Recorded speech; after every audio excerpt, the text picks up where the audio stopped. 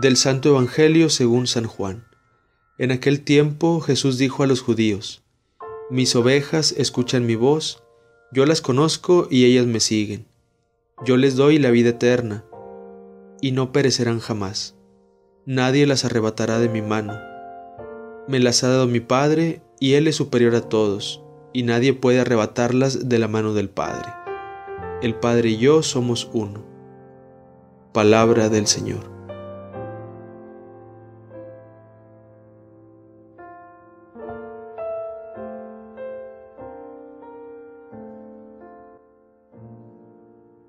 Es un texto muy cortito este que escuchamos hoy que narra el evangelista San Juan sobre el buen pastor.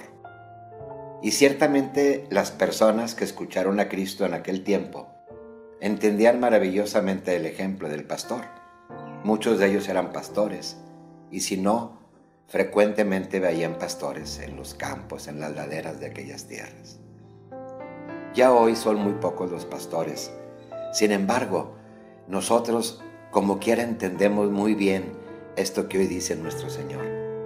Él se presenta como el buen pastor y nos manifiesta definitivamente su amor, diciéndonos que está dispuesto a dar la vida por nosotros, como lo hizo, que Él nos guía, que Él nos quiere, que Él nos cuida.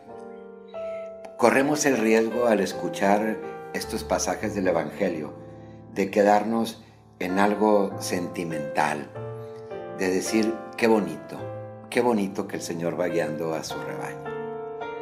Este pasaje, además de manifestar la gran confianza que debemos de tener en Jesús, que va con nosotros en la vida, debe llevarnos también a un compromiso, siempre y principalmente en este tiempo pascual, en el que seguimos pensando y recordando a Cristo vivo, que viene con nosotros día con día, que no se quedó en la sepultura, que resucitó y que está vivo aquí entre nosotros.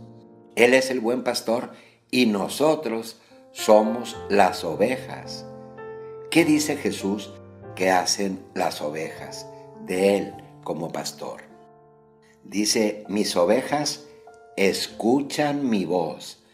Aquí está un primer compromiso que tú y yo debemos de tomar.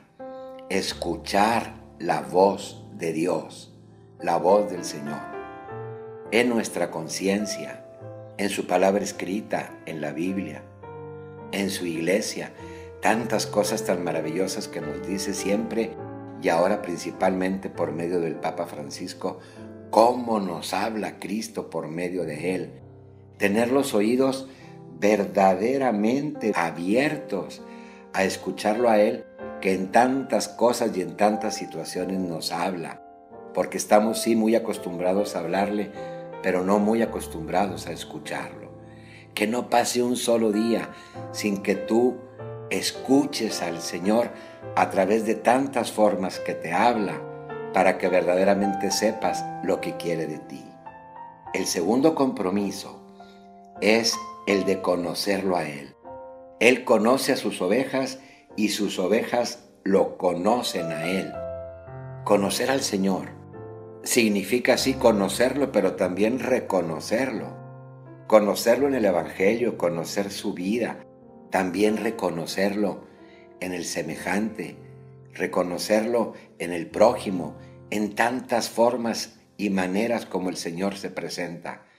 Conocerlo y reconocerlo, de tal manera que lo sigamos experimentando vivo entre nosotros y tratándolo como Él se merece. También dice Jesús que las ovejas lo siguen. Es la oveja que sigue a su pastor con fe y con confianza. Este es el gran compromiso tuyo y mío de seguir a Jesús. Es decir, ir tras Él. ¿Qué significa? Obviamente, seguir sus pasos.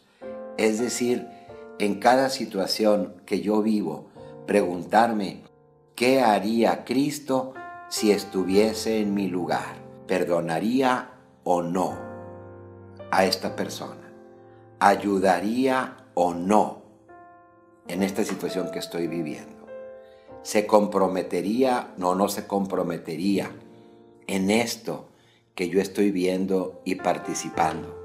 ¿Diría que sí o diría que no ante esto que se me presenta?